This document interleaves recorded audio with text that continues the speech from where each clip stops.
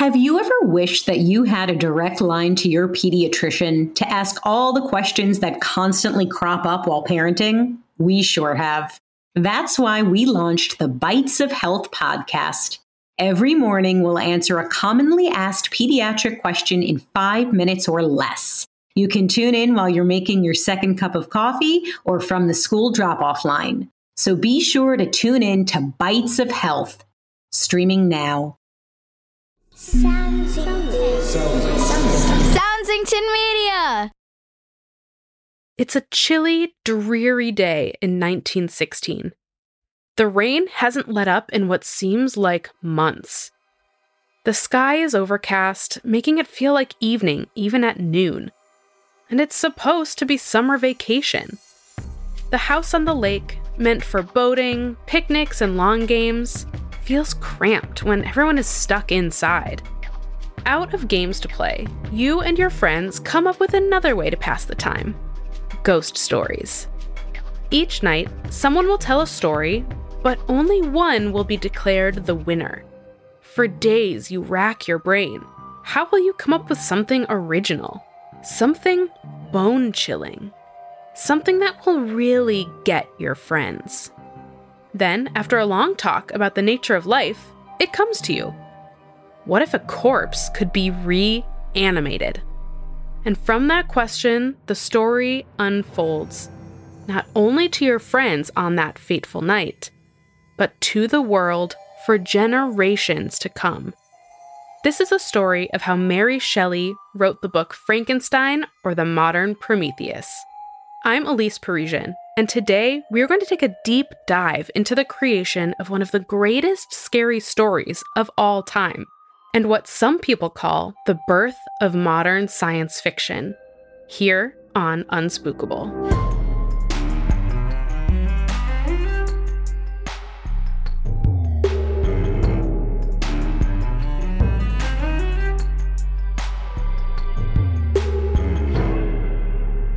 Personally, I think people like scary stories because it is a way to express things that are either stressful or harmful or scary or something like that, anyway, in a fun way that can exaggerate and make it into a more interesting story. I think people love scary stories because it's something fun to tell around the campfire around spooky times or at night, and it just kind of makes things more fun. And it just, I don't know, I love scary stuff because it kind of adds suspense to things and just makes stuff more fun. It brings catharsis. What have you heard about Frankenstein before today? When you hear that name, what do you picture? You might not have read the original novel yet, but you have probably read or seen a story that was influenced by or adapted from Frankenstein. Since it was originally published in 1818, the story has become an important part of both the horror and science fiction genres. But how did it come about? And why has it been so influential? To unpack that, let's first talk about the brilliant mind behind the story: Mary Shelley. Mary Shelley was born Mary Wollstonecraft Godwin in London, England in 1797. She was the child of two writers, the political philosopher William Godwin and feminist philosopher Mary Wollstonecraft, whose important book, A Vindication of the Rights of Women, written in 1792, argued that men and women should be equal, and would be if women were given equal rights and education. Mary's mother died when she was only about a week old, and she was raised by her father. His most famous writing was on anarchy, meaning that he argued all authority, like that of governments, was wrong and should be abolished. So the ideas that both of Mary's parents wrote about were very out of the ordinary for the time. She was raised to think for herself and given an education at a time when girls her age were often prevented from reading books at all. Mary fell in love with the poet Percy Shelley when she was 17. They traveled across Europe together, eventually spending the summer at a lake house near Geneva, Switzerland, with other philosophers and thinkers like Lord Byron, who would go on to become one of the most celebrated English poets of the time. It was with these friends, stuck inside for a summer of bad weather, that the ghost story competition was born. They may have been inspired by reading out loud to each other from a ghost story collection called Phantasmagoriana. The stories had titles like The Black Chamber and The Death Bride. It was from this spark that the friends encouraged each other to come up with their own stories. Once she stumbled upon her idea, Mary was unable to sleep and wrote all night by candlelight, with the rain lashing against the window outside. In the introduction to an edition of the novel published in 1831, Shelley recalled those first glimpses into the world of the book, when she first imagined the characters. I saw the pale student of unhallowed arts kneeling beside the thing he had put together. I saw the hideous phantasm of a man stretched out, and then, on the working of some powerful engine, show signs of life, and stir with an uneasy, half-vital motion. Frightful must it be, for supremely frightful would be the effect of any human endeavor to mock the stupendous mechanism of the creator of the world. So who is this pale student? And who is the hideous man? We'll tell you right after this. Frankenstein is normally confused with Frankenstein's monster, which it's normal to assume that the monster is called Frankenstein because it's the title of the movie, but nope. And Frankenstein looks mostly the same through any movie that has it in. A flathead, it looks like it's half of an oval, two, T-shaped bolts on its neck, and a lot of stitches, and is very, heavy and strong, if I'm correct. I've heard of Frankenstein multiple times, mainly around Halloween because obvious reasons. I know it from Hotel Transylvania because he's one of the main characters, and then I know him from Monster High because Frankie, which is Frankenstein's daughter. So I know Frankenstein from that, and just in general because Frankenstein is a big part of Halloween. Have you ever thought about what it would be like to have power over death? So many of our human stories, whether they are horror, science fiction, fantasy, or other genres, wrestle with this question of what happens after death, whether we could ever learn enough to control it, and if we could achieve something like immortality. These big, complex ideas about life and death and power are the engine that drives Mary Shelley's masterpiece. Frankenstein is about the young scientist, Victor Frankenstein, whose quest to understand the barrier between life and death ultimately becomes a cautionary tale. Victor has always excelled at science, but after his mother dies of scarlet fever while he's at university, Victor becomes obsessed. He works constantly, eventually inventing a technique that allows him to animate non-living matter. Victor is relentless. If he can create life on a small scale, where there is none, why should he stop there? Why not create an entirely new human? Using human body parts and chemical compounds, Frankenstein creates the creature, an 8-foot-tall humanoid who is exceptionally strong. A common misconception about the book is that Frankenstein is the name of the humanoid creation, but the story primarily refers to him as the creature, or Frankenstein's monster. While the tale does go in depth in some sections about the creature's inner life, Shelley's title points to the fact that it is Victor Frankenstein who the story is about. The original full title is Frankenstein or the Modern Prometheus. Prometheus refers to the Titan god of Greek mythology, who stole fire from the higher gods on Mount Olympus and gave it to humans. Zeus is so enraged that he has Prometheus tied to a rock, where an eagle will come and eat his liver every day for all eternity. So, how is Victor Frankenstein a modern Prometheus? Perhaps his quest to conquer death, to create life where there is none, makes him similar to Prometheus. He is stealing knowledge from the gods that humans were never intended to have, with dire consequences. The creature eventually escapes the lab where Victor is keeping him. He roams the wilderness, quickly discovering that he needs to avoid people who are horrified by his appearance, his oversized limbs, and sickly-looking skin that barely conceal the veins and muscles underneath. He lives in the woods near a cabin, wishing desperately to be able to befriend the family that lives there. He listens to them talk and teaches himself to speak. He finds discarded books and teaches himself to read. Despite all his efforts to be human, when the family sees him, the son attacks him. The creature leaves the forest, vowing to find Victor and exact revenge on him for creating him, and on all humans who will never accept him. The path he takes eventually leads to murder, mayhem, and despair. He tries to force Victor into creating another creature so that he can have company, insisting that he deserves to be happy and live like a real human.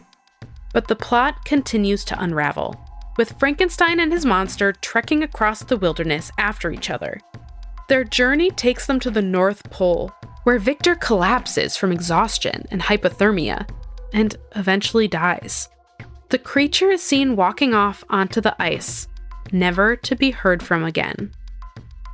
What's amazing about Shelley's book, and what makes it so readable, even if you know the story, is the compelling and often bone-chilling exploration of what it means to be human. After all, why shouldn't the creature be able to be happy? If Victor Frankenstein wanted power over life, he got it. But at what cost? Both Frankenstein and his monster go on this quest to be more human, the most human they can be, and it leads them both down dark paths. But these dark paths become more well-tread in the years after Shelley's novel is first published.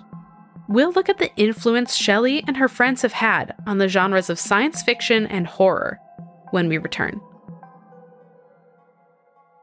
The creature is in the Monsters entire series, all of the Monsters movies, the original Frankenstein, all the sequels, the Universal movies, Abbott and Costello Meet Frankenstein, Monster Squad. Some other ones that are inspired by Frankenstein are Hotel Transylvania. There is Stranger Things, because throughout the entire series there is a lot of, meddling with mad science, and there was also literally a monster made out of corpses. There's also some of that in Gravity Falls. There's a lot of mad science, as a matter of fact. A lot of it. And there is actually Bringing Back the Dead in it. I know that some movies and stuff inspired by Mary Shelley's Frankenstein would be, I'm pretty sure, the Frankenstein movie, and then Bride of Frankenstein, and then I know that there's many, many more, and I'm pretty sure one of them was also the Rocky Horror Picture Show, which is a movie I just recently watched. In the film Frankenweenie, a boy named Victor Frankenstein uses electricity to bring his dog Sparky back to life. Of course, when his friends discover he has this technology, they bring their pets and other creatures back to life, and chaos ensues. Of all the adaptations and spin-offs of Shelley's story, this one is the most heartwarming and least terrifying, while still exploring the themes of life and death that make Shelley's original so compelling. The method that Victor Frankenstein uses in Frankenweenie, the electrical current that restores life, has become a common device in many science fiction stories. But at the same time that Shelley had her character Frankenstein use it, the idea was very new. In the late 1700s, scientists first experimented with what came to be known as galvanism, or the generation of an electrical current by chemical reaction. This method was used in experiments where dissected frogs or other creatures would be touched with electrodes, making their dead muscles move as if they were alive. This technology would have been amazing at the time, when electricity was barely accessible to the public, in a way that made it even more exciting for Shelley to reference it in her story. The reference to galvanism and other new scientific learning in Frankenstein has led many people to credit Shelley as one of the first modern science fiction authors. Although the genre contains lots of themes and ideas, people generally say that science fiction is characterized by the exploration of science and technology in relation to humanity. Science fiction asks questions like, what does it mean to be human, by testing the boundaries of what, or who, is human. Like with stories about extraterrestrials, or in this case, the story of the creature. When Shelley had her main character use these unheard of scientific methods to create new life, she was writing in a way that no one ever had before. Themes and ideas that we take for granted had their seeds in her work. And it isn't just Shelley's work that influenced spooky stories for years to come. Remember how everyone at the lake house had to come up with a ghost story for the contest? Well, another story written there has also been featured on Unspookable. Lord Byron told a story that was later written down and published by John Polidori, called The Vampire.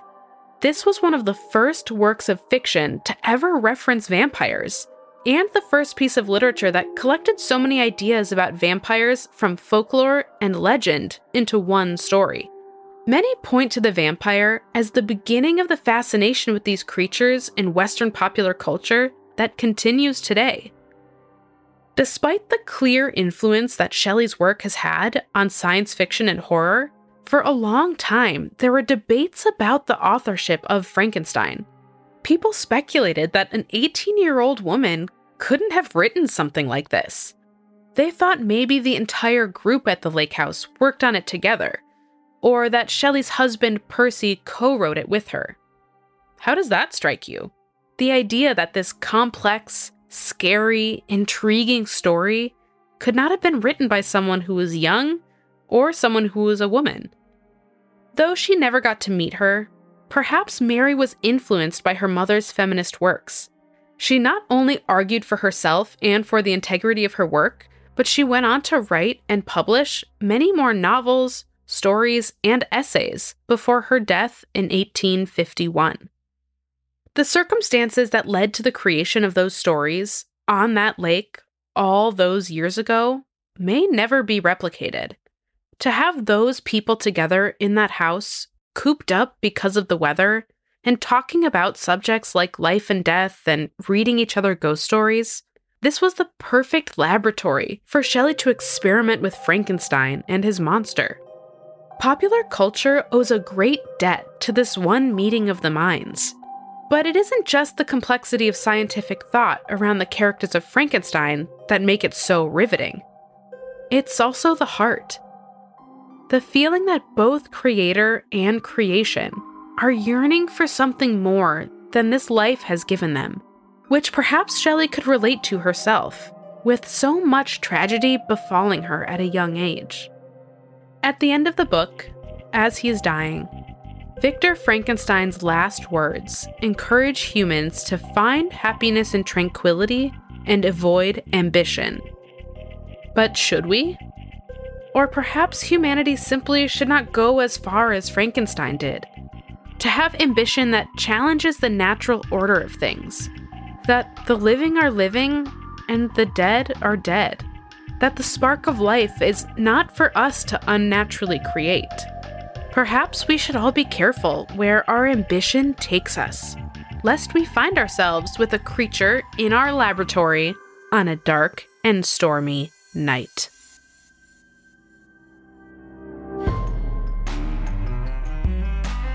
Thanks for listening to Unspookable. I'm your host, Elise Parisian. This episode was written by Eleanor Riley Condit, produced and edited by Nate Dufort. Our theme song and additional music composed by Jesse Case. Our logo was created by Natalie Kewen. Special thanks this week to our guests Bella and Al. If you enjoy the show, make sure to tell your friends. You can leave us a rating and review in your podcast player of choice, or share an episode on social media. Speaking of social media, you can find Unspookable on Twitter and Instagram. Follow us for a peek behind the scenes and for updates on the show. Unspookable is a production of Soundsington Media, committed to making quality programming for young audiences and the young at heart. For more information on our shows and the people behind them, go to www.soundsingtonmedia.com.